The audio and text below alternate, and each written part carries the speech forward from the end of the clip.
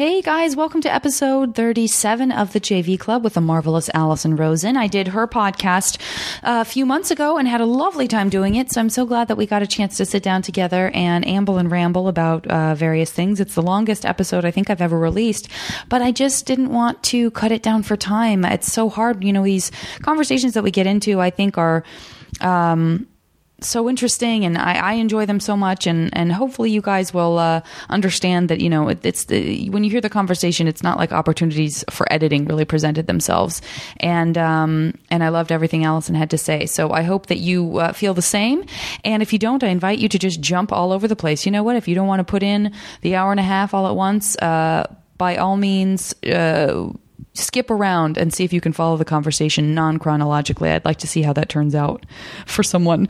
What else do I want to do? I certainly want to give some shout outs. Love to shout out from Twitter, Steph C, Chris P, Chelsea, and Victoria. I have to do some catching up on Twitter, but wanted to get this intro recorded and sent to Katie, so I'll catch up on Twitter soon. On Facebook, Julian S, Andrew S, Sean A, Stephanie G, and Aida. Beautiful comments and notes. Thank you so much. In the email realm, Grant C, Veronica C, Tammy C, I just said Grant C. I meant Grant H, guys. Veronica C., Tammy C., Kaylee, Anna S., everyone on the Nerdist Kathleen Rose page who have weighed in so far, including people like Sam and Toria and some of my usuals on the Nerdist comments. Thank you guys so much. Always so great to hear from you. And I'm having a friend of mine maybe look through some of the iTunes feedback to shout out some of the iTunes stuff. Can I be totally honest with you? Even though I know it's the most important, I keep forgetting about iTunes feedback, and I'm sure you guys all realize that because I haven't shouted out an iTunes feedbacker in so long. It's comical. I got to try to get back into that.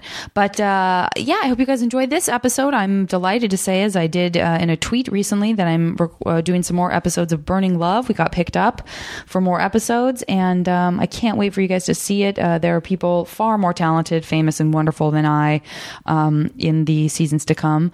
And I'm also recording Cora, which I may or may not have told you. So good stuff happening. And I hope you all enjoy this episode, and that you will weigh in with your feedback and thoughts, feelings, recipes, discounts, guarantees, instruction manuals, and mission statements. Okay, guys, I'll talk to you soon. Bye. Now entering Nerdist.com.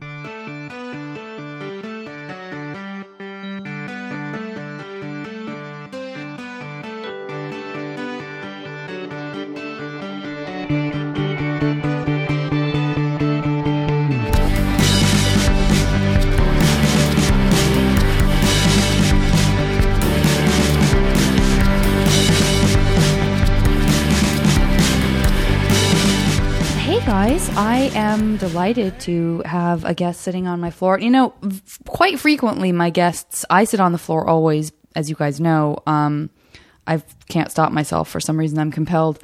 I will say most of the time, if not 100% of the time, my guests have elected to sit on the couch. Alison decided she wanted to sit on the floor with me. Hi. Well, see, I started on the couch because unlike you, I'm not really a person who sits on the floor. But I was on the couch, and then I saw you on the floor, and I thought, you know what? I'm just going to do it. Slumber party You made style. the floor inviting. Mm-hmm. How does it feel? It feels good. At any time, and I mean any time. Oh, I will. I know. You know you can get back. Yeah, I know. You could go sit on that chair if you wanted to. You could sit anywhere you want. For my ass. There's so many places that I can. There's a lot of places you could go. So wait, who else has opted to sit on the floor? I can't think of anyone. I got to be honest with you. You know why? Because they're stuck up. I think. Well, maybe that's what we're getting at Pretty here. much, yeah. I think. You know, one of my girlfriends will probably listen to this who's on the podcast and go, "Oh, I sat on the floor," but I don't think anyone that I can think of except for. I think Jessica St. Clair, but it was not here. It was in an office in NBC, and she agreed with me that like the office we were in was so crisp and impersonal that she needed to get down on the floor to like get real with me. That I think might be the only other time. This is a big day. /second. This is a first. This is a good one, and it's a good one because I had such a fun time doing your podcast, and we've been wanting to do this ever since. And everybody knows that I like to talk about how time gets away from me, and it has. And I didn't have to work today on another shoot, and so I snagged Alison. Snagged her. That's right. And you even moved around the time. And that was A-okay with me. I know. Thanks for letting me move around the time because I had to go to the show. I still had to work, I guess, in the sense that I just How did went and saw that a go? bunch of Did we talk about everything? I guess before the show would have been the time for me to ask if there's anything we don't talk about. It's all right. I'll tell you about the grocery store trip I did right after the showcase and before you came here, if needs be. But yeah, we had scheduled a certain time, and then I had to write Alison and say I forgot that we had said that my partner Cole Stratton and I, who live down here, would see some sketch groups audition for our festival in the middle of the day. And I have to say, we saw like 10 sketch groups at noon on a Saturday, and that is usually not a recipe for comedy. Right. And I have to say, they really pulled it out. They brought a bunch of their friends, so it wasn't just Cole and I sitting there flash dance judge style, which was my concern. Like, oh my God, it's going to be 2 people sitting in an empty theater while all these groups try to be fabulous. But they, everybody brought their friends out to support, and it was a really fun, great showcase. Everybody did a really great job.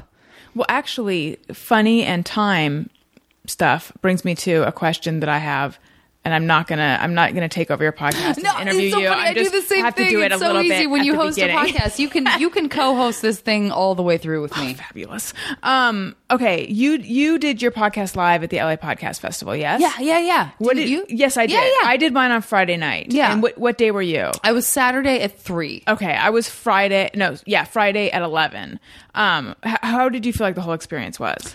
I enjoyed it. I mean, here's the thing. I can't say that I had a whole experience really, because I pretty much just showed up right before I had to go on, and then I left immediately afterwards.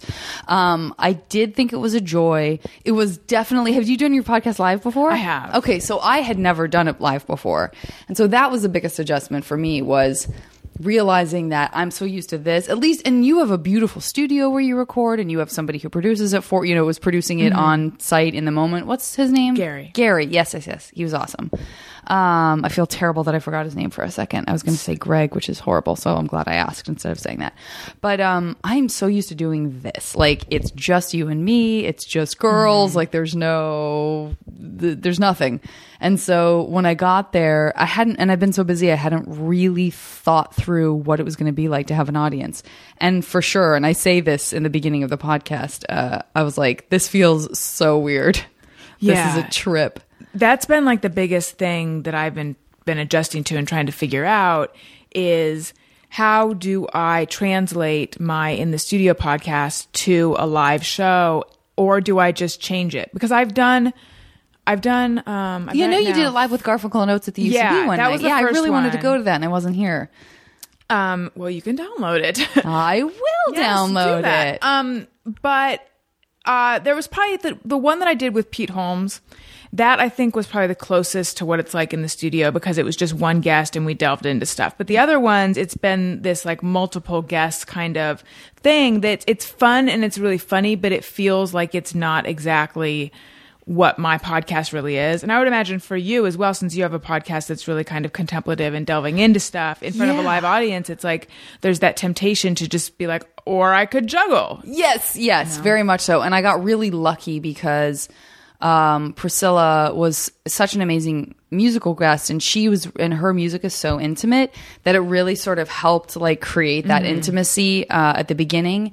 And then Lizzie was so great because she's super honest and wasn't like, afraid to talk about anything, but at the same time she's incredibly spontaneously funny. Right. So it didn't feel like it was too one thing or another, but I definitely had the feeling while it was happening, like, I'm really lucky that this has worked out how it is, because I probably should have put more thought into what this experience was going to be for the audience member and for like people listening to it after the fact. Then again, though, it was a whole bunch of podcast fans at that festival, and I feel like what they really want, and this is why sometimes I feel like maybe I'm overthinking it, I feel like what they really want is to see the podcast they listen to live, which is what they got, Which room were you in? Were you in a big room or a little room? I think I was in a bigger room. It definitely wasn't like packed to the gills. But it was a good sized crowd. I think it was the bigger room. It's like the room where they did the Best of the Fest and the like, maybe, but it couldn't have been as big as what they would use for like Doug Loves Movies or something. No, Doug Loves Movies was at a nearby high school, actually. Okay. Oh no, was it? Or some stand up thing was. I think his was at a high school nearby. I did mine in the ballroom though, which was like gigantic. Mine wasn't that big. Yeah. That was I must have been an in-between room. That was like a weird auditorium sort of, wow, this is a giant space feeling. But the lights were low actually, so I couldn't really see the audience. So I don't know. It had this weird dreamlike quality. Like, I'm very affected by lights and things like that. Me too. Big time, me too. Yeah. So the whole thing feels very dreamlike, I think, because I really couldn't see much of anything and there were these lights kind of shining at me. So and that, I think, also contributes to feeling like instead of relating, I'm going to perform. It's a play. Yeah. This is a play about your podcast. Like, you're playing the character of Alison Rosen on stage. Exactly. Yes. That's so interesting. No, go ahead. Oh, no, go ahead. Well, the other thing I wanted to say to you is that I was just listening to your most recent episode with Stephanie Escajeda. Yes. And you were talking about when there's a bunch of coincidences in your life, or when you experience a coincidence, to you, that's like a sign that things are on track, you're in the right place. Yeah. And that's so interesting to me because my boyfriend, Daniel, who went to your high school, has the same, he regards coincidences the same way. Whereas I just always think, oh, what a weird thing. To him, and I remember a long time ago, he said this to me, and I was like, I've never looked at it that way, but I like that. To him, it indicates that you are doing things, like you're on the right path. And I'm just wondering, you guys went to the same high school. Your father was a beloved teacher of his. Is there something in that outlook from, like, does everyone who went to Rincon feel this way? Or is this a Mr. Varney thing? That would be so amazing if it were my dad thing. Well, what's funny, it's funny you would say that because I have so many things that I was like, my synapses were firing so fast when you were talking. My first reaction was, I struggle with saying that because, and I think I said this to Stephanie too, it's not necessarily that I feel like, I definitely don't feel like I'm part of some plan with a capital P, and I don't like this idea of like, I totally and 100% support anybody who believes this, and I do a lot of segments kind of exploring religion on HuffPost Live because it's just something I'm really interested in. I don't believe that there's a God. I don't believe that there's a guy in the conventional sense, and certainly not in the Mormon sense, which is what I was kind of quote unquote raised in, if anything, where there's like a guy with his plan. And I'm sure there are more. I know I have Mormon listeners who I love who are going to say, Janet, that's not what Mormons believe either.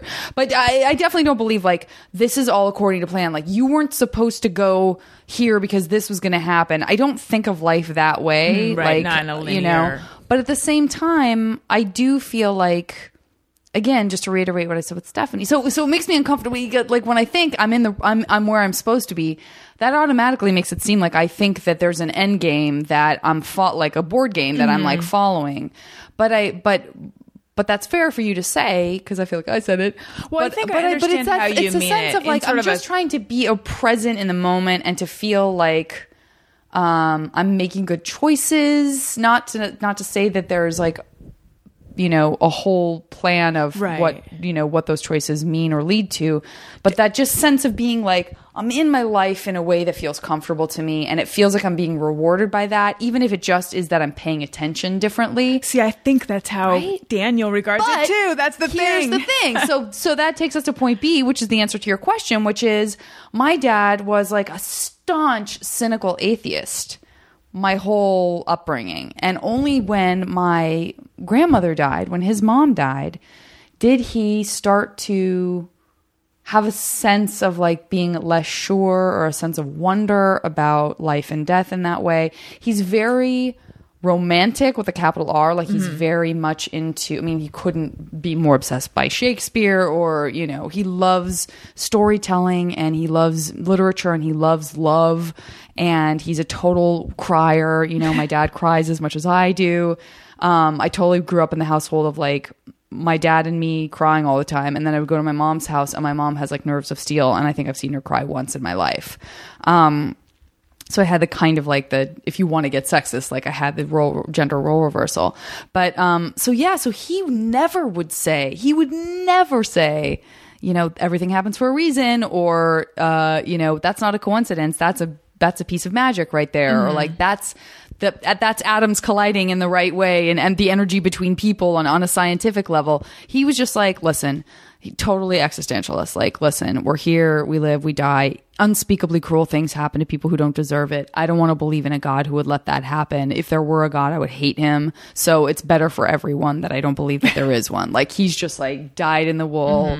Now, I don't think he would mind if I said this, but when my grandmother died, and by the way, good job, because now I am talking more than ever before on the podcast. Good. I'll quickly say this. When my grandmother died, he had a very profound experience with her where she had a stroke and wasn't able to speak. And we were just kind of checking in with, just staying at the hospital, like trying to wait to see what was going to happen. And she just was so frustrated, when elderly stroke victims, just, you could see the frustration in her eyes, just trying to articulate and not being able to. And the day that she died, my dad was kind of talking to her, and I guess he got, and Dad, I'm sorry if I'm mistelling the story, so it was years and years ago, but as I remember it, I wasn't in the room, but she was struggling to breathe and struggling to speak, and my dad just got this feeling that maybe, she was done, and he said, do you want to be with Tony? And that's my grandfather, who died, a decade before that. And he said that she looked at him and, like, clear as a bell, said, oh, yes. And she died. I just got chills. So I think that, I don't know. I think that really, I don't know. After that, I'm sure he'll listen to this and go, Janet, you're full of shit. I still don't, I don't believe in anything. But he also told me about an experience that he had afterwards where he just felt like, so he was thinking about my grandma, and then he had been thinking about her and thinking about traveling, and what would she want him to do, or what was important to her, and he had this memory of her saying how much she loved visiting Alaska. Like, she went on a cruise to Alaska, and it was such an amazing experience. And he was thinking about that, and he got out of the shower and turned on the radio to listen to Prairie Home Companion. And the first thing that he heard was Garrison Keillor's voice saying, well, this is we're doing something very unusual. We're coming to you live from Alaska, like, for the first time ever. I've never been here before. And my dad was like, okay, like, what's that? Yeah. But I remember that so clearly because I never felt that from my dad, that sense of like, maybe ... Mm-hmm. What about your like childhood? Like, what kind of spirituality was there? None. I mean, I was, my parents are atheist, although I was actually just thinking about this the other day. I don't know that I've heard my mom say she's an atheist, but I think she is, but she hasn't been as vocal. I mean, my dad is like, there's not really any question to him that it's just, it's very similar to your dad, actually. And my dad cries more than my mom, too. Interesting. Yeah. Did you have the same reaction that I did growing up, which is that basically when I would see either of them cry, I would just start crying? Probably. Oh, that's probably true. I'll be honest with you. I was probably already crying anytime my dad started crying. But remind me where you're from again? I'm from, I was born in Northern California, but I grew up in Orange County. Okay. Yeah. Did we talk about this where sometimes people are like, you seem like you're from the East Coast? I don't think we talked about it, but I have always gotten, well, maybe I've heard you say that on other podcasts or something. Cause my dad is from Brooklyn. My mom's from Northern California. I grew up in Orange County, but I lived in New York for about 10 years, and I just came back a couple years ago. So I did go there. And I knew you were there, yeah. Yeah. I couldn't remember if you were there and had family over there or not. No, I had a grandmother who was there, but she passed away. But yeah. Well, I don't know if it's some sensibility about me or just that I have dark hair and I'm clearly not very beachy. I don't know what it is. Good for you. But it's weird. I went there thinking, because growing up, I always felt like a misfit. Like, I grew up in a very... Where in Northern California? Well, I was born in Oakland, but I say that just for some kind of bizarre cred. I'm probably not. I would live there for 7 months, but it really informed everything I do. Got it. I forever will refer to you as having been from Oakland. Thank you. Because I also love Northern California. Same. Please, I call myself as being from San Francisco when I lived up there, when I was born and raised in Arizona for 17 years. So I totally get it. There's just something about saying I'm from Orange County, California, that I don't want it. Yeah. But so anyway, I grew up in a very homogenous, athletic, conservative, religious, superficial town, I think. So I never felt like I fit in, like, at all. And so I think I always had this idea that, oh, New York, everyone like that, those are my people or something, and I'll go there and I'll really fit in. And then the crazy thing is that I went there, and I mean, I did live there for a long time and I really liked it. And I miss it, actually. I really miss Brooklyn. But I think I realized maybe I am more of a West Coast person than I thought. There's just something, and I have said before, but I think about it a lot. There's something so, I think, sober about East Coast people, even though they drink a lot. There's just, it's a much more serious kind of sensibility. And I don't know. I remember talking to my my landlady in Brooklyn, and she was saying that 9/11 really changed everyone. It definitely changed her family. And so I don't know if it was but I suspect it wasn't that different in terms of like how just serious everyone is. Well, people talk about, and I guess that was my experience. I mean, I've worked there and I've spent a fair amount of time there, as I do feel like it's a hustle. Mm-hmm. You know, it's like you get up in the morning and you're probably not going to go back to your apartment until the end of the day, however long that day is for you. And it's and just you work it's different. Really long hours. Yeah, and that's, it feels, I think it's expected. And I don't know. I really like silliness and absurdity and just frivolity and all those goofy, things. Relaxed. Yes. Yeah. And I wouldn't have realized. I didn't realize that, but I think that might be more of a West Coast thing. Maybe because everyone there is smart enough to be really funny. But I mean, yeah. I mean, I feel like, and I do feel like I have so many friends from New York who are incredibly hilarious. But I do agree, like, even I feel like the music and the comedy that I love out of New York have a real edge to them. Mm-hmm. There is that sort of, even the goofy stuff has the sort of edge to it. And it feels like it's been informed by that intensity of New York City. Yeah. You know, like, by the way, really good idea to drink a soda, where I'm going to be burping the whole podcast. But really, but like, you know, I'm trying to think of a New York band that doesn't have the sort of dark undertone, or like a comedian that I love from New York who's just like straight up silly, opposed to like there's something kind of dark and intense maybe underneath like Dimitri it. Martin. Yeah, that's a good example. But is he from New York? I don't think he's from New York City. I don't know. And I don't know why I just came up with an example to disprove your point. Please, I'd like no. That's like a fireable offense with Adam Corolla. and me also originally supporting your point, and then now you're no. But I like the devil's advocate stuff. But I agree with you. But and also, like, I don't even know. It's fun to sort of create little classes of things when you're sitting on a podcast, like pontificating about stuff. But I totally agree with you in terms of like East Coast versus West Coast. I love being on the East Coast.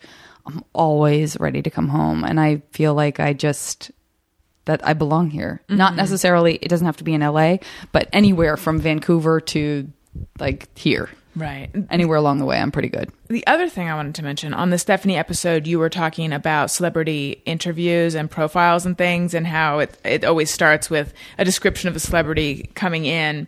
And I used to write, I used to do that kind of journalism. Well, I did all sorts of journalism, but I wrote a lot of those profiles and things. And I tried to avoid these, but what I was thinking when you guys were talking was, oftentimes the star is described as firing up a Marlboro or spearing something with their fork. And then I was thinking that, well, the reason for that though is because you're given such a short amount of time with the celebrity that you all of a sudden, like their choice of bagel or whatever, you use that to interpret everything about them. Right. And then I realized that isn't even my original thought. There's an article that you should read because it's so good. It's by Tad Friend, who's a New Yorker writer, but it appeared in Spin magazine, and it's called Notes on the Death of the Celebrity Interview. And it's just all about... Holy shit, that's exactly what we're talking about. Yeah. It's all about this. It's all about all the sort of machinations that go into the celebrity interview and why that results in this kind of thing. And, it's about how, one of the things that I skimmed it before I came here. I was trying to find a link, but I could only find like a Google Doc link, and it's, but if you Google it, you'll be able to find it. They were talking about how, publicists will, or I don't know if it's publicists or whoever chooses this, but like they'll send in a writer of the opposite sex, hoping that that'll create something.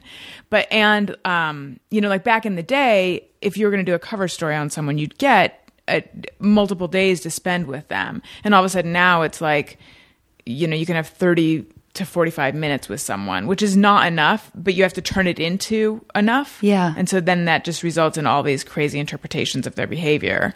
That's such a good point. I can't wait to read that. And it is, and I think I teased this too, is like, ultimately, I think the ones that I respond to now, if you're reading them in print opposed to listening to a podcast, are the ones that just like go for weird questions and just that's it. It's just like the first question. There's nothing except the first question, and the first question is about whatever. Yeah, and it either grabs you and you continue, and you just continue reading it like that, or you're not interested and you move on. Right.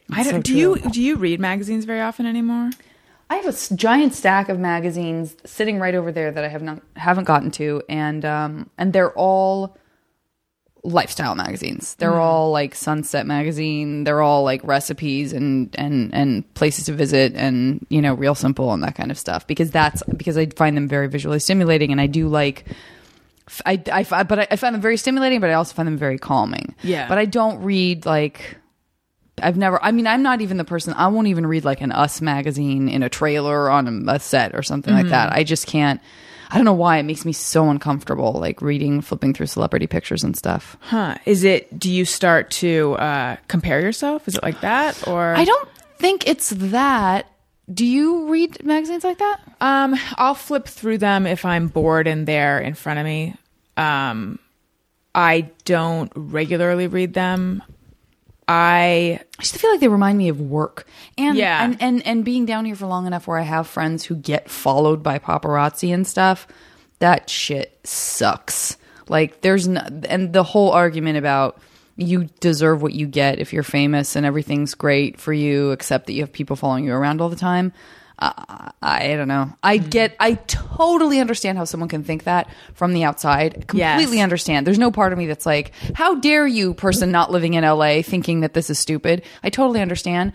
But having seen it firsthand, it sucks. Who would want that? Who would want someone just putting a camera? Like, that's horrible. I was just thinking about something similar the other day because, when people say something kind of negative about someone in the public eye, but they tag the person in that. So on Twitter, sorry, I didn't say that. Yeah. So that person will for sure see it. It mentions. Yeah. Yeah. Like you'll get it in your... Right. So someone tweeted something like, that she was listening to the episode of my podcast, Alison Rosen is your new best friend with Mark Maron. And it was like, Alison Rosen is driving me crazy. She needs to stop talking and just interview him. But she tagged me in it. So I try not to ever respond. And that's like a mild one compared to, or rather that tweet itself wasn't mild, but she turned out to be like not an asshole. Like there's certain ones where you can just tell the person is, if you say anything, it's just going to get worse, The trolls who love the attention, the negative attention of like, So I try not to engage, but I did say something like, sorry, my talking is driving you crazy, but why tag me in this to make sure that I would see it? And then that kind of started a back and forth, and she apologized. But then it was like, but if I say good things too, would you not want me to tag you in those? And I didn't write back because I was trying to figure out what my response was, and I didn't want to get fully sucked into it. But then later it was like, she's like, I can't believe you didn't respond after I apologized to your attack tweet, blah, blah, blah, blah. And ultimately it was fun, like we worked it out. But I looked at her timeline and she had tweeted some things about, just tweeted with a semi-celebrity.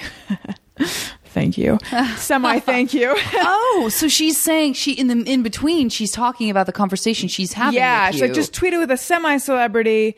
Like, I wish I could remember exactly what she said, but it was like, I don't understand people in the public eye who don't want to hear something about, like, if I can't do it the verbatim. So the gist was, if you're in the public eye and you make yourself available on Twitter, you should be open to the negative and the positive. Isn't that why you're there, for the negative and the positive?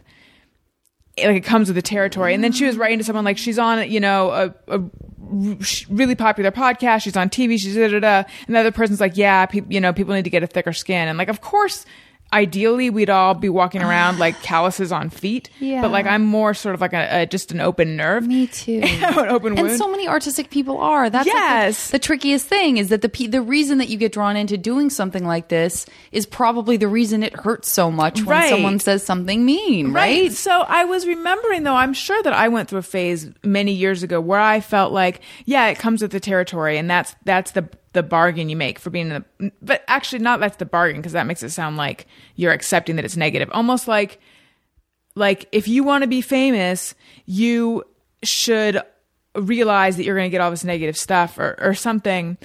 And now I just feel like, but just because you're in the public eye doesn't mean you're not a human being, just like everyone else on Twitter whose feelings would be hurt if something negative was said about them. And it's not like there's sort of an event horizon where, once I crossed, 40,000 followers, nothing hurt my feelings anymore. Yeah. It's like, there's no point at which you're like, I am, and even if there were, I would not be that at all. But I don't think there's any point at which you're like, I am super famous, I'm a household name, and nothing hurts me anymore. Like, that, it's all a spectrum. It's all relative, and that never happens. So people, why are you being such assholes? I know. Well, that begs the question, and it takes us back to what you were talking about with your dad and the sensitivity and stuff. I mean, you were this kind of kid in this world that you didn't feel like made sense to you in terms of like, why isn't anybody else like me? Were you sensitive in that way? I mean, like, my parents used to call me Sarah Bernhardt because I guess everything was like the end of the world. And I was so highly sensitive. And now looking back, I'm like, oh, that was the beginnings of a mental illness, but that's a whole other story, which I know that you and I have talked about a little bit before, but I was really sensitive. I was a people pleaser. I was the kind of kid who got along better with adults than other kids. I was very timid. Brothers and sisters? Yeah, I have a younger sister and I have 2 older half brothers. It's interesting because I feel like that's a very only child thing, to feel more comfortable with an adult, which is me. Yeah, but I don't know. I think maybe my older brothers are 11. They're twins. They're from my dad's first marriage, and they're 11 years older. And they lived with us when I was a baby, and then they moved and lived with their mom, and they would go back and forth. And I think I was really raised for the first 3 years of my life, until my sister was born, like an only child. I was my mom's first child, so I don't know. Yeah, the relationship with your brothers almost sounds like they could be cousins in a sense, in terms of like how often you see them and that kind of thing. But I do think that it was confusing to me that they would be there and then be gone and then be back, and the back and forth. So my dog is this is maybe the one thing about sitting on the floor. Although my dog's not really, Scott just came up to Allison and just kind of put his face in her face, but he's not really a face-in-face dog. He doesn't like to, he's not like a face licker or anything like that. No, this is the most I've ever, oh really? Honestly, this is the most I've ever seen him be in someone's face. I did wipe my face with kibble before I came over. That could it's a new be kibble mask. There's a lot of things happening right now that are firsts. You on the floor and my dog in your face. I don't know what to say. I'm interested. Yeah. He knows that he's feeling your sensitivity. Oh. He's feeling your sensitivity. He's not on Twitter, is he? He's not. You're safe. Oh, how He's cute. definitely He's not gonna doing tweet like an something. arabesque, except I don't know what that is. Why are you? Now you're in my face. Who is this dog? He's stretching out. Oh, he's and now stretching it's out got the bone. Okay, now it's just going to be poking his commentary leg of Allison and back. Janet I describing know. what the dog's doing, which, by the way, he's now doing downward dog, which is what yoga This is is named so after. cute. So yes, I was very sensitive, and I actually went through a phase. Maybe phase is too limited. I mean, on and off, when I look back and I'm like, I was a pretty unhappy child for stretches of it. I was depressed, and my dad would tell me that it was, what would he say? I wish I could remember the exact phrase. It was like the existential depression of being an intellectual. That's what he would tell me. That like it was. it's a little bit of a gift. Yeah. Yeah, I get it. That's what kind of or my dad that did, it's too. my Russian roots, that's why and I think, well, sure, perhaps some of that, but I also think there was a fair amount of turmoil going on at home with the family, and I think that's the stuff that was getting to me. I don't think it was, my oversized brain and Russian heritage that was making How dare me you sad. say it's not your Russian heritage? What? Do you mind if I ask what the turmoil was? Oh, yeah, that's fine. Let's see. I mean, around that time, what was going on? A few things. My dad is 16 years older than my mom, and his midlife crisis was like a 3-year ordeal, or if not longer than that. And he and my mom, and they're still married, but they fought so much. And I think I just felt very unsafe during that time because there was so much yelling like all the time. And they're kind of, in general, I don't do well around anger and yelling. Even as an adult, I don't instantly, either. like I remember. I tense up like I'm about to be hit, Yes. and I wasn't beaten as Me a child, too. but you would think I was. Yeah, okay, that's exactly how I am too. In fact, just not the other day, but somewhat recently I said to my mom, I'm like, is there any like abuse that happened to me when I was a kid that I don't know about? Because that is what everyone would want to think explains a lot of my behavior, but there isn't. There's not going to be a recovered memory or something, you know? Right. Now, And this yet- is where your Russian roots come in. I don't know. Right. No, but I do behave like someone who was abused. It's weird. So, in fact, in New York, the therapist I went to did like energy work. Although with me, it was just talk therapy. But it was always like, do you want to bring out your anger? Do you want to bang out something with the tennis racket? And I'd be like, hell no. Because my waspy roots, of which I have none, but I identify that way. Like, I'm not comfortable with all Well, of you that lived in yelling. Orange County, so yes, that's yelling probably and where that banging. came And I would like to just sit here and discuss stuff. But sometimes the people who were, having sessions before me, I could hear yelling in the room, but there'd be like a white noisemaker outside to drown it out, but it did not work at all. So I'd hear like yelling and banging, and I would just sit there and I'm like, this is a quote unquote safe space. Like, this is a therapy appointment for someone, but I am freaky. I'm almost wetting myself. Like, I would be so uncomfortable listening to the yelling. It's weird. So anyway, so like to this day, I'm not good around yelling. My sister's not either. She and I are both in relationships that, and by the way, that's like a triumph for the Rosen girls because we were not the most popular with boys. But the fact that we're both in relationships that are very calm and there's not a lot of bickering or yelling or disagreement. And I think it's a reaction to growing up with parents who, and by the way, I just have to say, even though when I hear people make these disclaimers, I think that's not necessary. Like, I know that my childhood was not horrible, and my life was not horrible, and I realize that there's people who grew up with things that are a lot worse. So I don't mean to suggest that this is like the worst thing ever, but for me, it just sort of informs here's who the thing I am. about this podcast too, is that what I love about this podcast is that we've run the gamut from people who've had very specific things happen to them, like Stephanie, as you heard, and also people who have had a really great upbringing and have no complaints about it, and just sort of are able to kind of like make fun of the goofy things about their childhoods and move on. And I feel like there is no right or wrong way to feel about how you grew up. Right. And what I love about this is that you can acknowledge that you may not have things that you can point to that are like, oh, or, you can acknowledge it, that people have had it worse, but not everyone listening to this podcast has had it bad, and yet they feel unhappy for some Right. reason. Yes. So I love when someone says, look, I didn't have I don't have like a series of events I can roll out to you to explain why I was kind of miserable as a kid, but I was. Yeah. And if there's somebody listening to this who goes, oh, me too. Wow, I'm not crazy for, because you give yourself such a hard time, I think, too. If you're a sensitive person, you give yourself a really hard time. There's so much, why wasn't I happier? I feel so horrible for people who had it worse. I'm a dick for, pretending like my life was hard or whatever that is. And everybody experientially is having reactions to, their own genetic makeup, Russian roots, to, whatever's going on in their brain chemically, to their environment, to you being in an area that you've acknowledged. Like, it's really hard to be in a community of people that you don't really connect to. I think that's so hard. Yeah. So it was a lot of just yelling and just things never being calm at home. And so my mom's parents died within a few weeks of each other. And this is all when you're like still a kid, or when I you're was like in a teen? first grade when that happened. So she mourned them for, I don't know, like 6 or 7 months. And then like the midlife crisis stuff with my dad started hitting. And so that was sort of, there's just a period of years where everyone was kind of unhappy and angry and sad. And I think that at that age, and for my sister as well, just for my mom losing her parents, like that really rocked her, of course.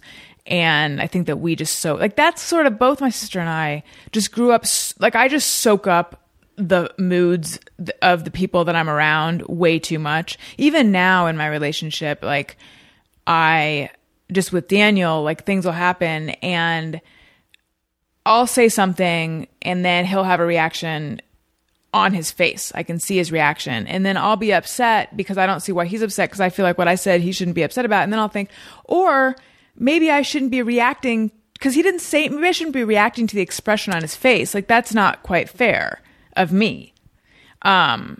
So I don't know. Yeah. So I think so multi-layered. It's so multi-layered. To just be the person who's like oblivious to stuff, what would that be like? So different. But then it wouldn't be you. So no, it'd be so different. But I feel like I just want to find like what's the healthy amount of that. The healthy amount of being able to say, I'm sitting in this living room with someone else and I don't need them to be wearing a certain expression or relating to me in a certain way in order for me to feel okay. Because ultimately, I don't think it's fair to feel like they have to be relating to you or reacting a certain way. Like that, then you become a little tyrant, or a big tyrant. So I don't know. Like that's been a big thing that I've just been working on lately, is trying to tell myself, it's okay. Like you're okay. Everything's okay.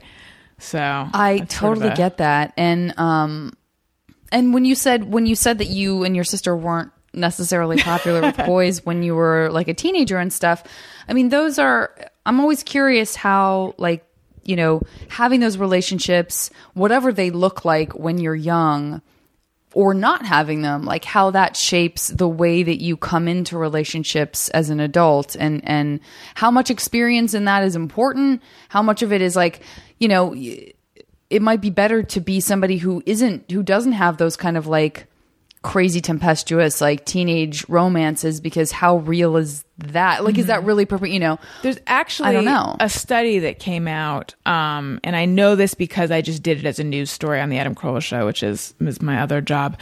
But there's a study that came out that says that people who lose their virginity after the age of 20 do better in later life, because it's like if you have an intimate relationship after you've already emotionally matured, you're going to end up in a better place than if you are sort of just learning the scripts for intimate relationships as a teenager and then doing it.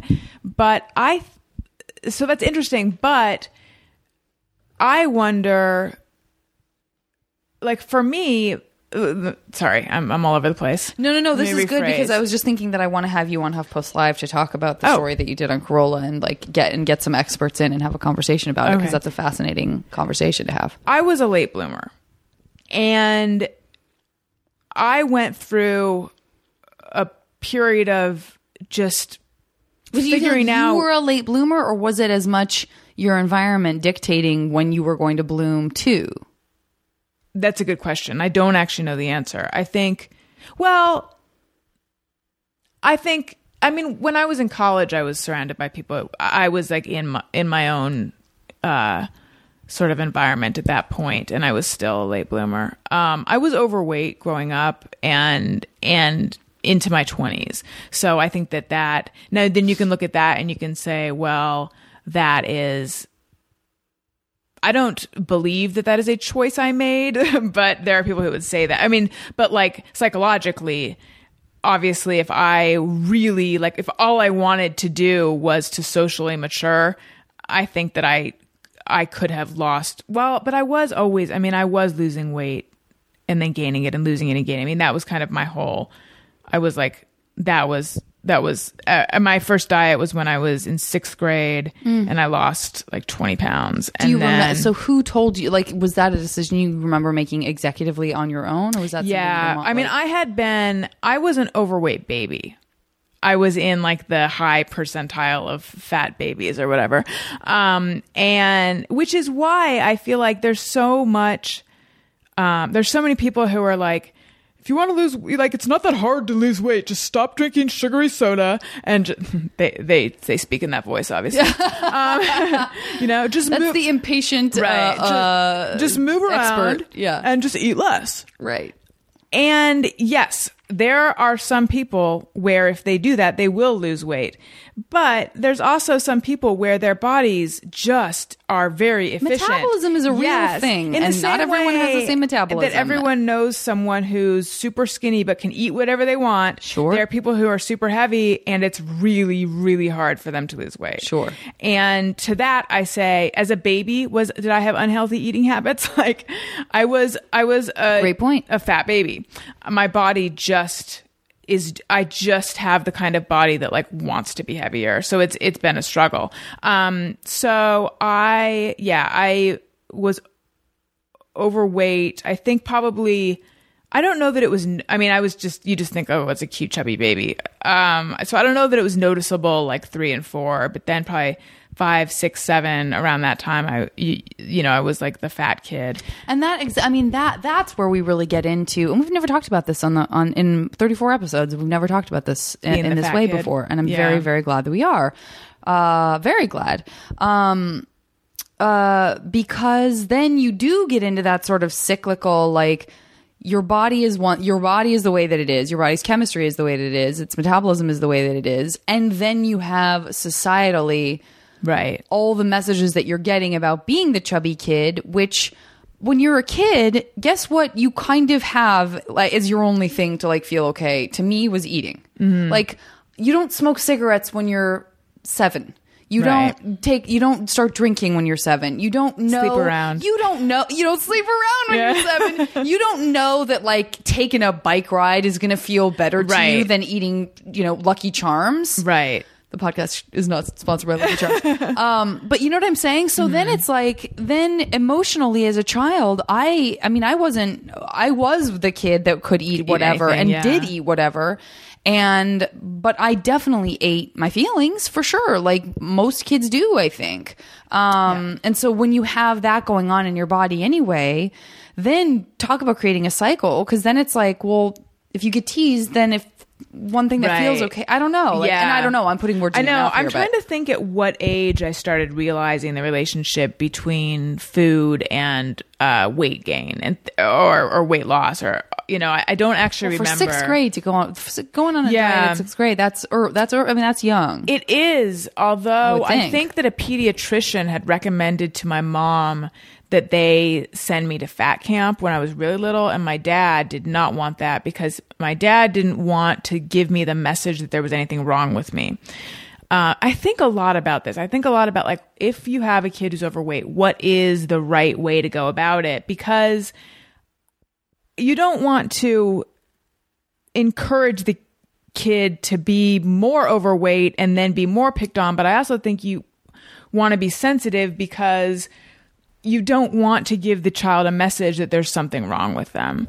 And this is like a huge American problem right now. You know? And I think parents don't know what to do. I think you're raising some brilliant stuff. I think that listen, I just need you to like be on every segment I do at HuffPost Live because I want to do a segment on this. It's like, how do you sort of I see? And here's the thing: deal with an overweight child. Oh, here's the thing: is that I should be paying you. Only in carbs. But here's the thing is that because there's all these studies now that are saying, and by the way, I don't normally reference studies as much as I am right now. I don't know what's going on. Saying that being overweight is so unhealthy. Now people have this righteous way to hate fat people, I think. Whereas before it was just an emotional discrimination. Now it's this, no, I'm not discriminating. I'm just, it's just that this is what's healthier.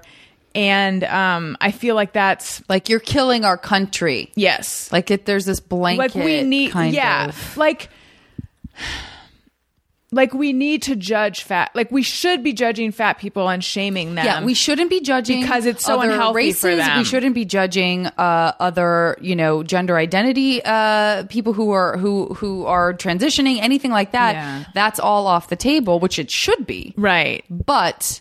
Well, fat is regarded as a choice. Fat is a choice. I just don't buy that the hatred and the shaming stems from a desire to have the fat person be healthier because, like, do you really care that much about the health of a stranger? If that's the case, then why are you not jumping down every smoker's throat?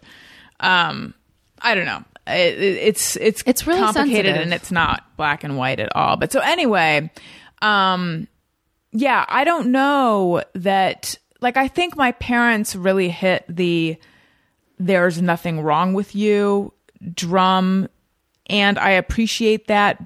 But when I got out into the real world and it was a rude awakening in that I felt like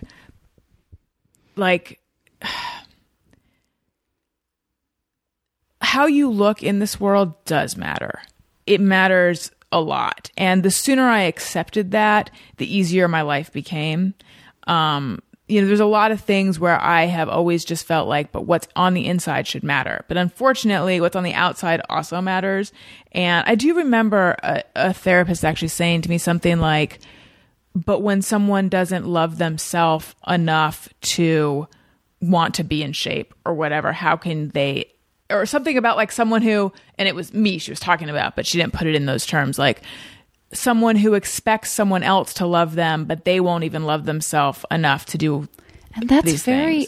That's a compelling point. Right. I mean, how can you, that's really, I don't know that I can argue with that. But that kind of nuance is something that my parents never, I think they were just like,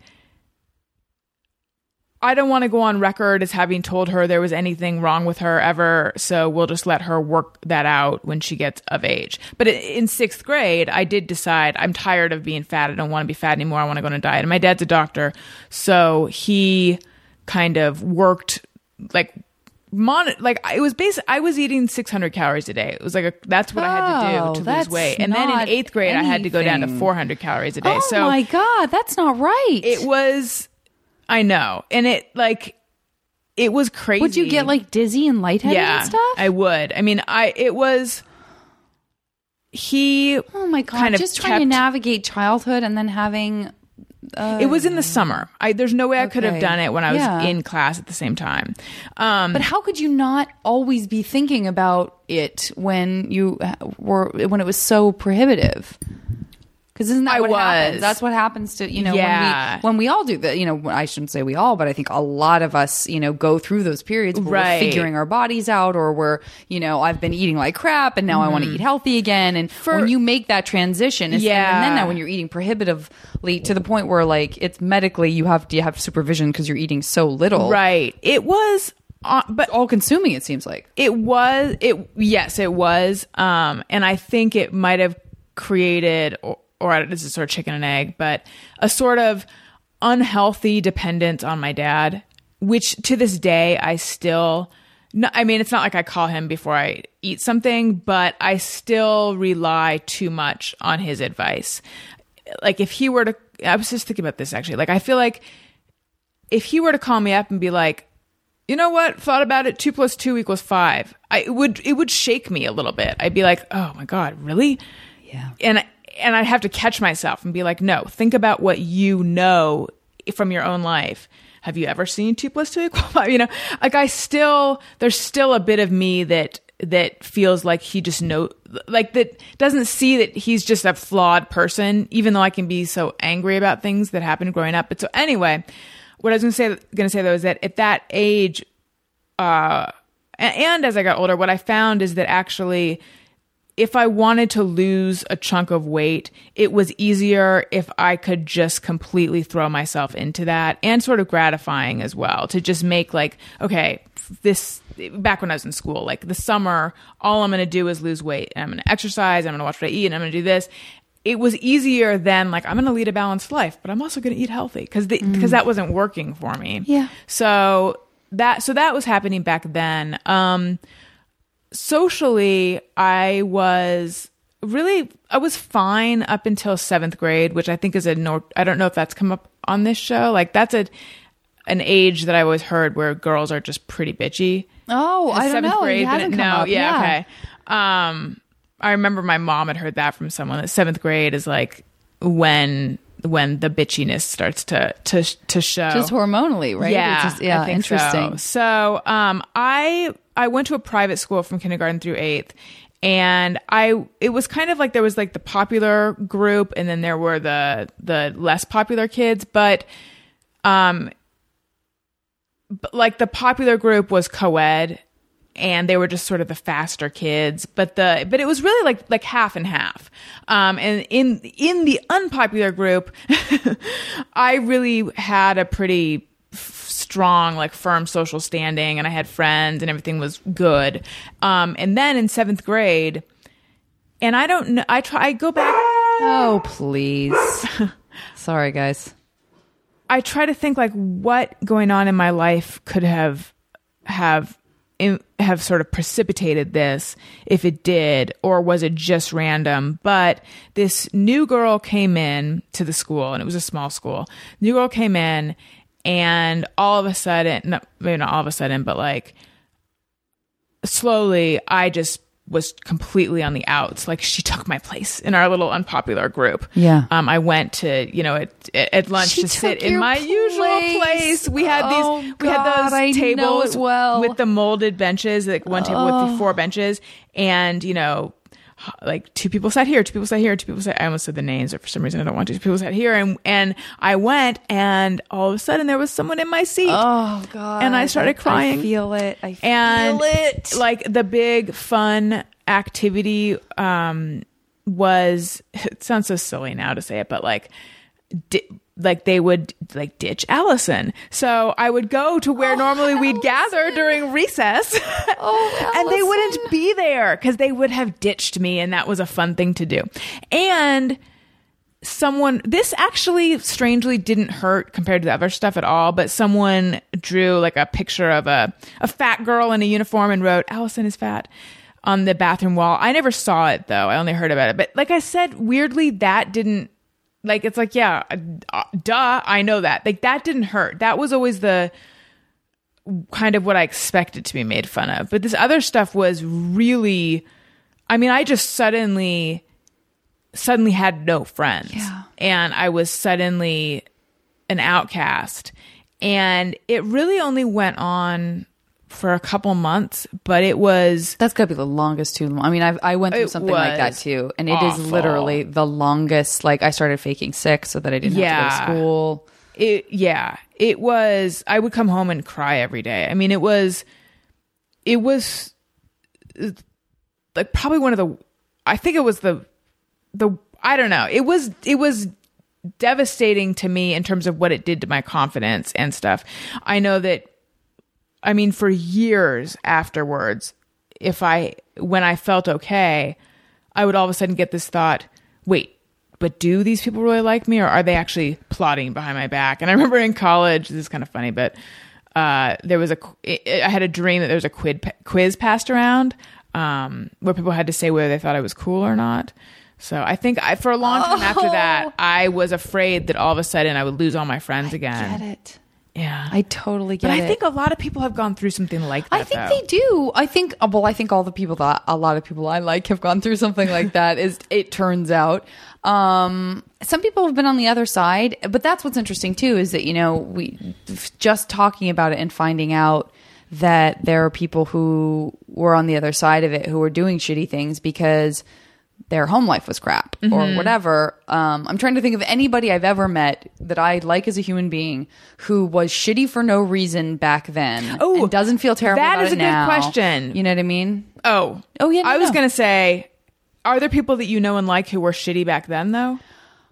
Well, because I'll say this. Let me use Natasha Leggero as an example because she is one of the few people who's been on the podcast who's admitted that. Although I have had a couple of people, I think, talk about I kind of I could have spoken out for someone, but instead I was the best friend of the bully or whatever. But Natasha is an example of someone who on the podcast said I was a bitch when I was little because I was miserable, and that was just the way that I was pissed at everyone because of the experience that she was having at home. Right. And so I definitely feel like it is kind of and you also were going through turmoil at home as well. So, but sometimes people have really kind of quote unquote good experiences in school, but they have all this horrible stuff happening at home, and vice versa. Some people have good home lives, but for whatever reason they're picked on at school. Sometimes it's both. It can be a combination of so many different things, but I do feel somebody who has something shitty going on at home could go to school and just be the golden child because they seem to have this whole because they can't get together. Yeah. And then somebody else could be go home to, really sweet parents who are concerned about them because they're just being bullied mercilessly. It's so hard to know why people get singled out. And in your case, maybe you got by your friends, maybe you got singled out because you were more overweight than they were. Yeah, I don't know. Or maybe you would have been anyway.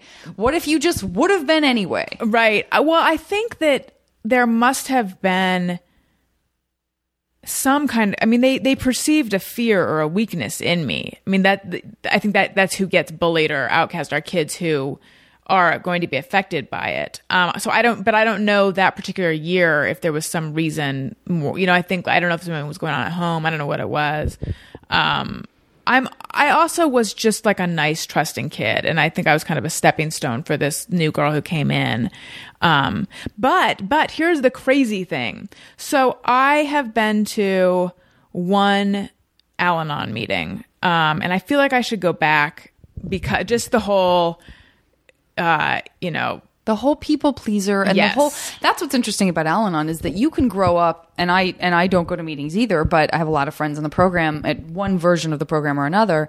And that's one of the things that comes up a lot for people is you can grow up not even with booze as part of the equation, but if there's yelling or if there's fighting or if there's a lot of stuff that's scary that makes you want to be a people pleaser and makes you feel to your point earlier about Twitter. And we all have this. That's one of the reasons that, things like that work for a lot of people, or people do like group therapy, or they like therapy, or they like organized religion or anything, is that we're all these sensitive, a lot of us are sensitive social animals, but that we all have little pinches of this in ourselves, but sometimes it's more overwhelming. But that thing of I am in the public eye and I have lots of people saying nice things about me, and I am going to obsess over this one person who's criticizing this. And I do the same thing. Please, I can get, on the Nervous site, I can get 12 comments that are adorable, and one person will say, I don't know who this interviewer is, but she's doing all the talking and it's awful. Yes. And I feel my face flush. It gets prickly. My heart starts to race. I get sad. Yeah. All I can think is, what should I do to win over this person I don't know at all? And also, are they right to the point where I should stop doing the podcast? Yes. I go right to that. Oh, I go me right too. to that. Oh my God, someone figured out that I suck at this. Your own, any doubts that you have about yourself, it's it's those voices you're hearing. Of course. It's and by the way, see through us. Maybe you did talk more than other interviewers have talked with Mark Maron. hi, have you listened to Mark Maron's podcast? Like Right. he's the, you know what I'm saying? So it's Well, I all, wanted to write back and be like, it was only my 3rd episode. I was still learning. And I'm like, what the? Like, I know. I've gotten better about, like, I got a really nice note from someone who's, I think, still listens to the podcast. And I hope that, you know, my response to you, if you do listen to this, was an okay one. But I definitely got a response from someone who was like, hey, I didn't like your podcast at first. Was one of those. I didn't like your podcast at first, but I kind of came around to it because of this episode. And now I'm a regular listener.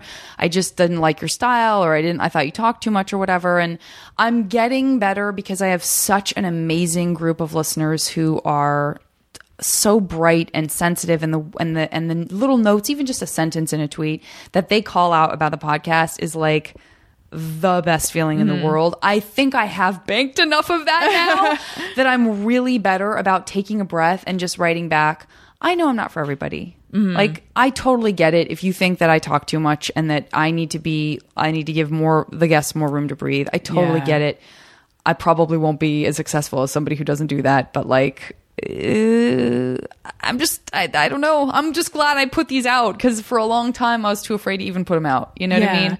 I heard Michael Showalter say on someone's podcast that Wet Hot American Summer, it isn't for the people who don't like it. It's for the people who like it.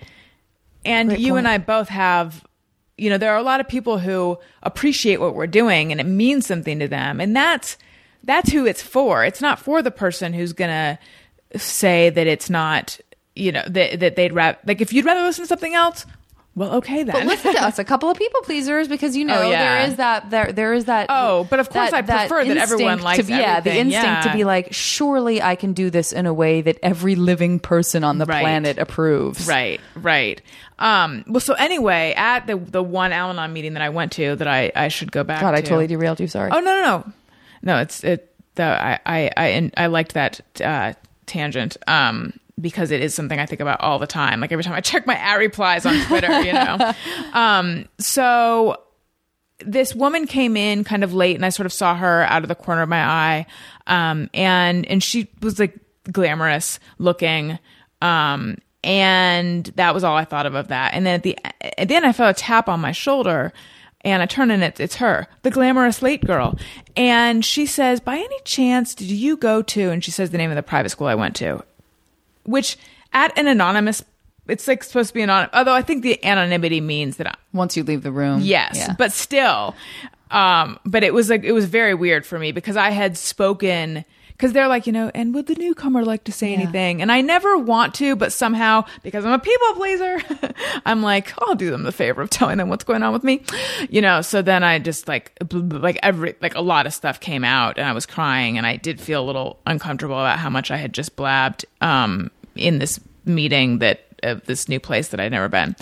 Anyway, though, so she had heard all that, and then as you know, I said yes, and then like, before she said anything, all of a sudden I realized, oh my God, I think I know who this is. And like, as I was saying the name in my head, she said, Yeah.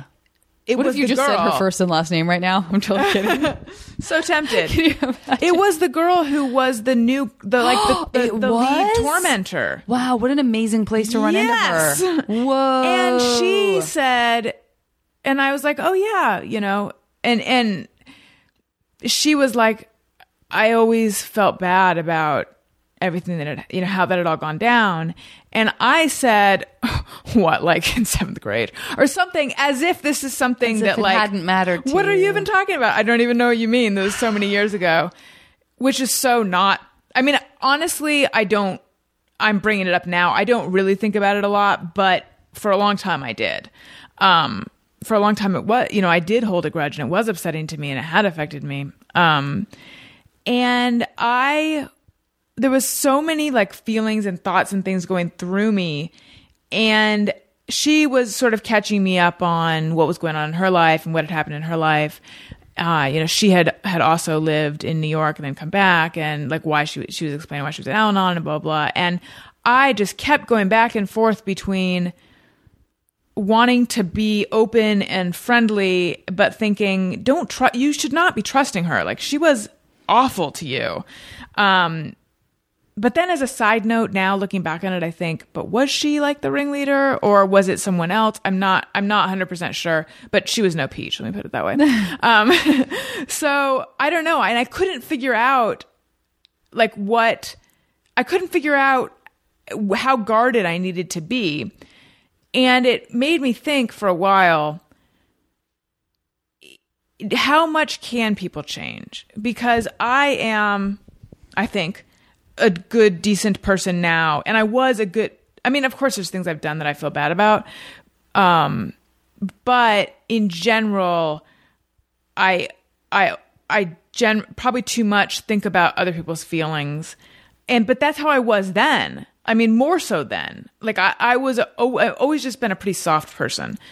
So can someone be just an asshole at 12 or 14, but be like a really good person now? That's what I wonder. And then I'm thinking, well, but she's in this program and where a lot of people do change. Yeah, I think you can. I mean, I think I definitely believe that you can. I definitely believe that you can change for the worse.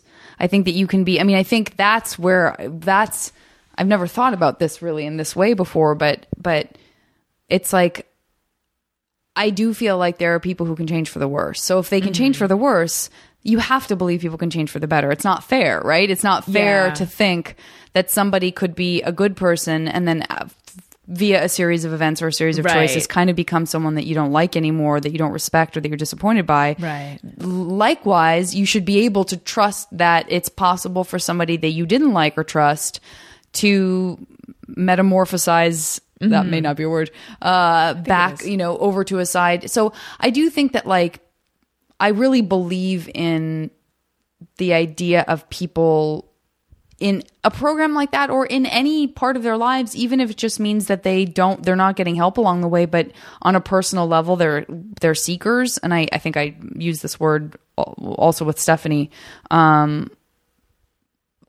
because I guess I'm going through this pocket right now, but, where you just feel like people are committed to wanting to be better.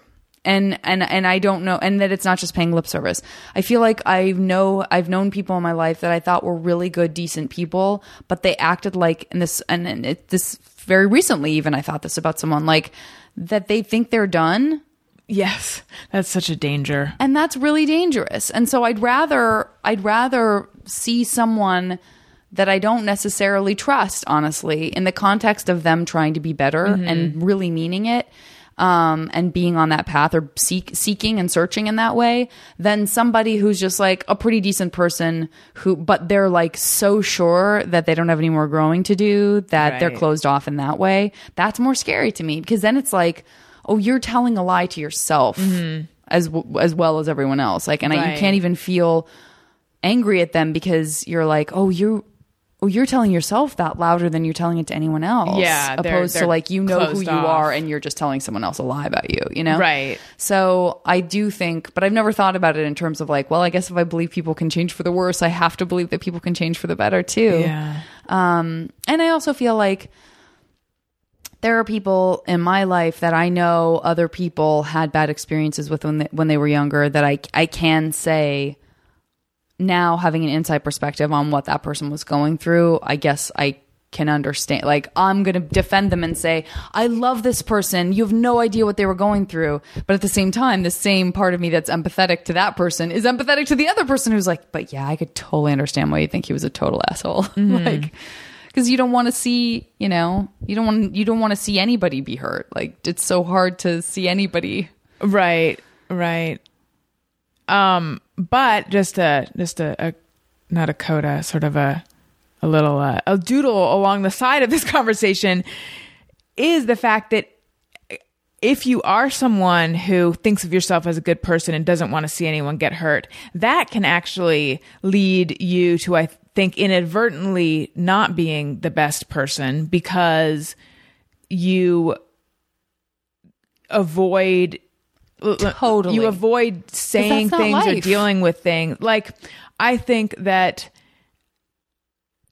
for the longest time, niceness was something that I valued so much. Like someone who would never say anything that would hurt my feelings was like a quality I valued in someone else because I was so sensitive. Yeah. And as I've gotten older, I realize, no, now actually, I really value people who will just tell you the truth.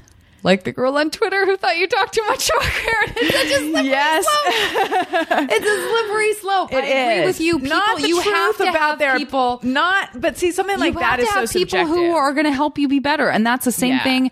Like it's exactly what we were just saying. You don't want to feel like I don't want to feel like I'm done. And if part of not being done means that I have to be better about expressing my feelings, so that I'm not just bottling something up. And by the way, I'm sure there are people who have met me out there who think I'm an asshole.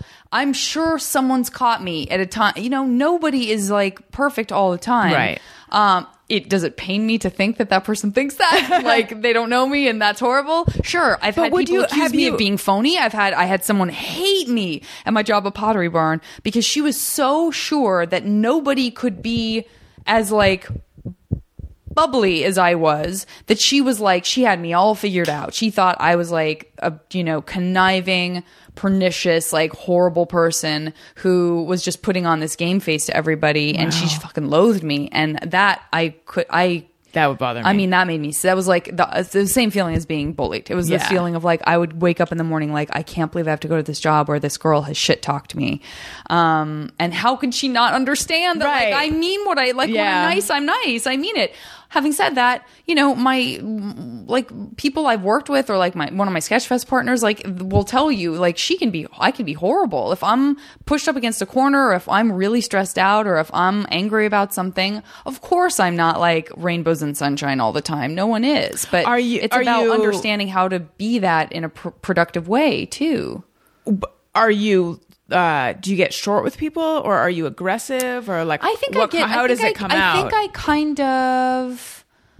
I think I can definitely be short and defensive, but I think also I can just like shut down a little bit. I don't want to have a fight, but I can't decide if I'm ready to say what I'm thinking because I'm wondering if maybe the feeling will pass and then I can avoid the conflict. So there's like that quiet period. It's not a silent treatment. My mom was very good at the silent treatment. I know that. That's an on the offense feeling that someone else wants you to get from them as they're treating you, giving you the silent treatment. Exactly. It's not that, but it's definitely like a withdrawn. Like I don't want people. I don't mean to leave people to wonder what's wrong. I think I do that in relationships. Like I really don't. And I've had to like volunteer that. Like here's the thing. Something might upset me. I want to have a chance to think about whether I'm really upset about it. It's not about me punishing you. It's not about me saying, if I just clam up, they'll draw it out of me. It's not a game. It is not a game. Understand it. It's a period of trying to like process the feeling. But sometimes you're face to face with someone while you're having that experience, and it turns into this moment of like, she's not really saying anything. I don't know if I need to fill that space with something. I don't know what I'm supposed to do here. And I think, not to overgeneralize, but I think heterosexual male-female relationships are a lot like that, where a woman is really immersed in her thoughts and feelings, and a guy wants to fix things. And again, I'm being I'm being very general here. But I do feel like that can happen. And so that conflict that arises just from like, I don't know, what am I supposed to do here? Like the guy wants to know and you don't have an answer except please just know that it doesn't mean that it's going to result in an argument, and very often it doesn't. It's just like trying to take the time of, okay, I'm having a feeling. Now I want to understand what the feeling is before I share the feeling because there's a lot of different factors at play here. The first few times that happened in my current relationship, I was like, this is why I can't be in a relationship, because I don't know how to handle this. I don't know what to do because you're sitting across from me and I'm upset at something, but I think it's stupid what I'm upset about, but I'm not sure. And like the way, like sort of the description that we use now is, or that I do, but I think he's adopted it. Like, I'm like a dial-up modem. Like what you think is me being upset with you or withdrawn, it's like if it could make a sound to be like that, that whole sound. Yes, like I'm slow to process everything. I love that. That's a great way of putting it. And so that was all good and fine until he had to dial up one day over something. And I was like, wow, now that I'm on the other side of it, I'm realizing, because it was something, it was this thing I was talking about where he had a look on his face and I was like, what's that, he had a reaction to something I had said, but he didn't think necessarily that it was fair for him to be upset about it. And he didn't want to didn't want to be unfair. He wanted to figure it out first. But being on the other side of it while this was going on, I was realizing from where I'm sitting, though, I don't, like, if you're upset about something, regardless of whether it's rational or not, it almost seems like it'd be better to just talk about it. Except that when I'm the one who's perhaps irrationally upset, then I don't want to just talk about it. I want to figure it out first. So I know. Well, I think it's that emotional impatience that, even if we're processing something internally, time passes differently when you're kind of having the emotion and you're processing it versus when someone isn't sure how they feel enough about it to say it. Because I think that little wounded kid in us is waiting for the worst possible scenario. Yes. So then you're projecting ahead to, like, you're right. I would rather know, like, in every way, I would rather know if everything's okay right away. And I would also rather know if everything isn't okay right away, because I'm just trying to protect myself for whatever the reality is going to be. And so 5 minutes of them processing suddenly feels like those 2 months where those girls were shitty to you. Yes. And it's so hard. But that's another thing that, you can get out of talking to other people or friends or mentors or, going to groups or going, whatever, wherever you get it, if you need that sort of external validation or that part of you that kind of helps you have the tools to process the stuff, is why people enjoy this kind of like the I'm okay thing. I'm okay, you're okay. This sort of like, I have to be right, okay like, with worst not case knowing. Scenario, yeah. Even if it's the worst case scenario, I will be okay. Yeah. This person doesn't actually have power of life and death over me. And I think that's because it's such a young feeling. It's coming from the place inside where you really were dependent on other people. So it is. And the worst case scenario feeling, I don't know. There are just some people who are better. I guess for whatever reason, for whatever they went through, or maybe it is hardwired and it's a million different things and it's nature and nurture and all that kind of stuff. People that are just better at processing negative feelings in every way. Yes. And I don't think I'm that great at it. It is something I have to work at. I may be a better natural singer than someone who doesn't have to who has to work at that. Mm-hmm. Like somebody who wants to be able to sing. That's not something I had to think that I'd spend too much time doing to be good at. I have to spend time and effort and practice at being okay with feeling something that's a bad feeling, because it's a really, really scary place for me to be. Yeah, me too. I have a really hard time with it. And I think a lot of people that are creative and that are in this industry and or who opt out of the industry for similar reasons, we have a hard time sitting with discomfort, and that's what happens to people who medicate themselves with different stuff. I couldn't understand it more, because it feels really scary to just sit inside of like, wow, this sucks. Mm-hmm. I'm sad.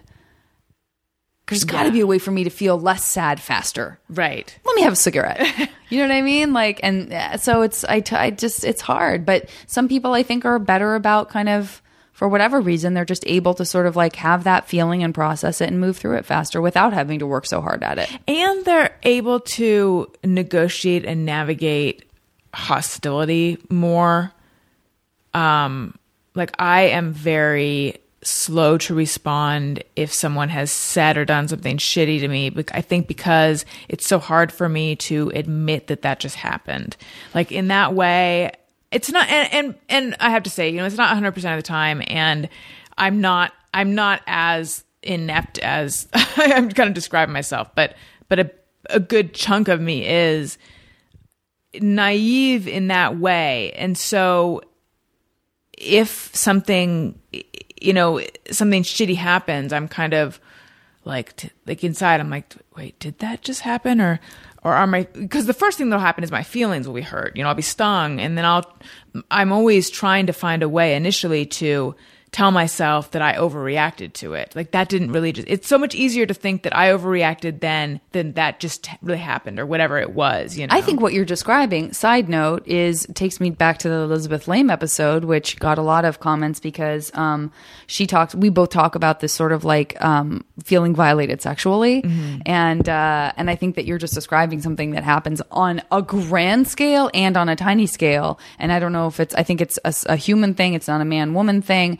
But this feeling of like when something shitty happens, your first thought is like, maybe I shouldn't have a reaction immediately because maybe I just misread that this person touched my boob when they had absolutely no right to. And instead of being righteously indignant right away, you're like, did I ask for that? What did I do? What did I do that created a situation that's now making me uncomfortable? Instead of like, guess what? They did it. Right. Anyway, please continue. Well, no. I mean, that's kind of it. Like, why is it so much easier to keep it internal though? Because there are those people, it's almost like a character type, who would like instantly yell like, get your fucking hands off me. I'm so not that kind of person. I think I'm getting to be more like that. But that's another thing that happens too, is that sometimes it comes out when it shouldn't and not when it should. Yes.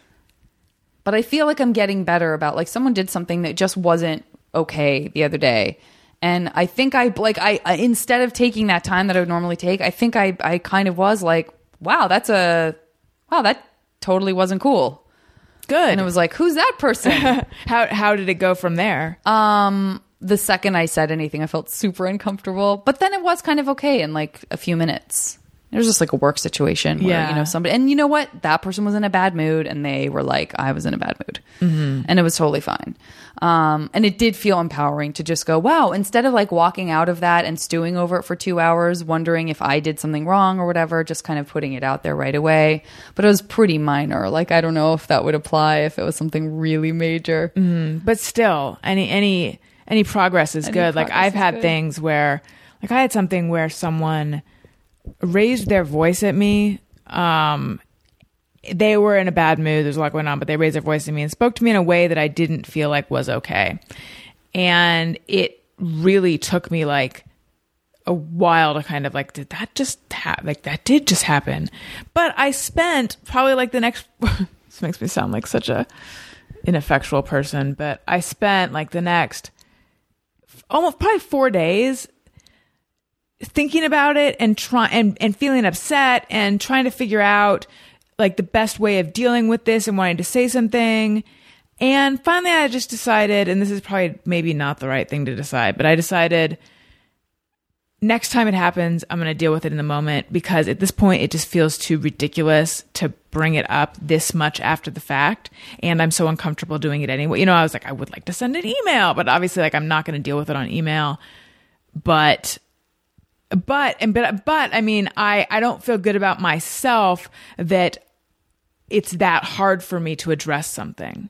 I get it, but I feel like, I don't know. I mean, you came to a conclusion that was, listen, this was something that I had to go through internally. It's not, is it going to make me feel better to move through this by bringing the other person back into it? No. Yeah. It's been too long. I'm going to deal with it next time in the moment. It sounds like if you just had done all of that instead of ending with, it doesn't make me feel better as a person. If you'd just done all of that and been forgiving of yourself about it and just been like compassionate, then like your work is done. Like that was a great way to process that experience. Well, thank you. But you can't, but the other deal you have to make with yourself is, I went through the trouble of processing all of that, coming to a conclusion and coming up with a positive future goal for how to handle it next time. It can't also be that you get to feel shitty about yourself. You know what I mean? Yeah. Like that's the problem is that you do all the work and then you still, I'm not saying you, I mean in general, we do all the work and then we still beat ourselves up. Mm-hmm. Like there's no room for that. It has to be that there's no room for that, I think. Do you have compassion for the younger version of yourself?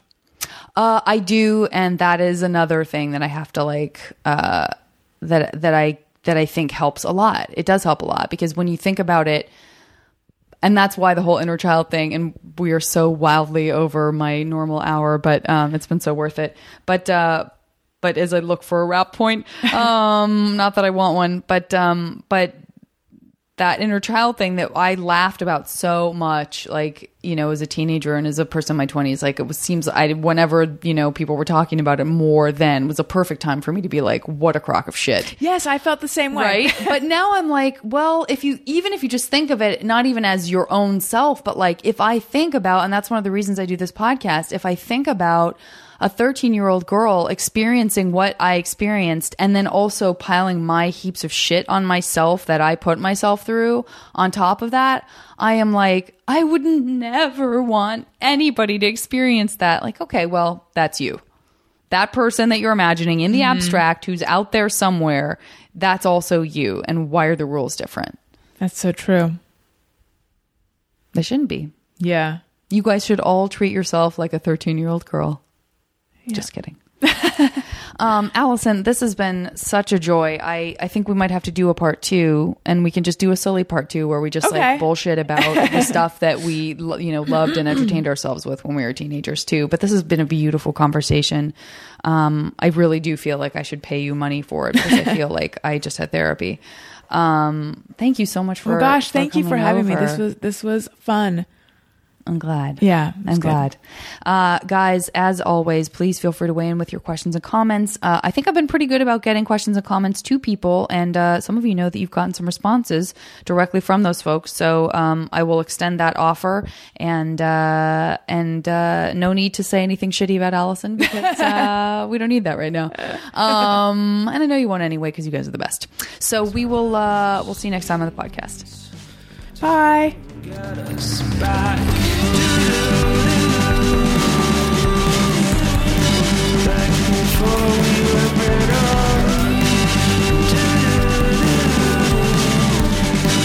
Back before we were better. Hey, remember when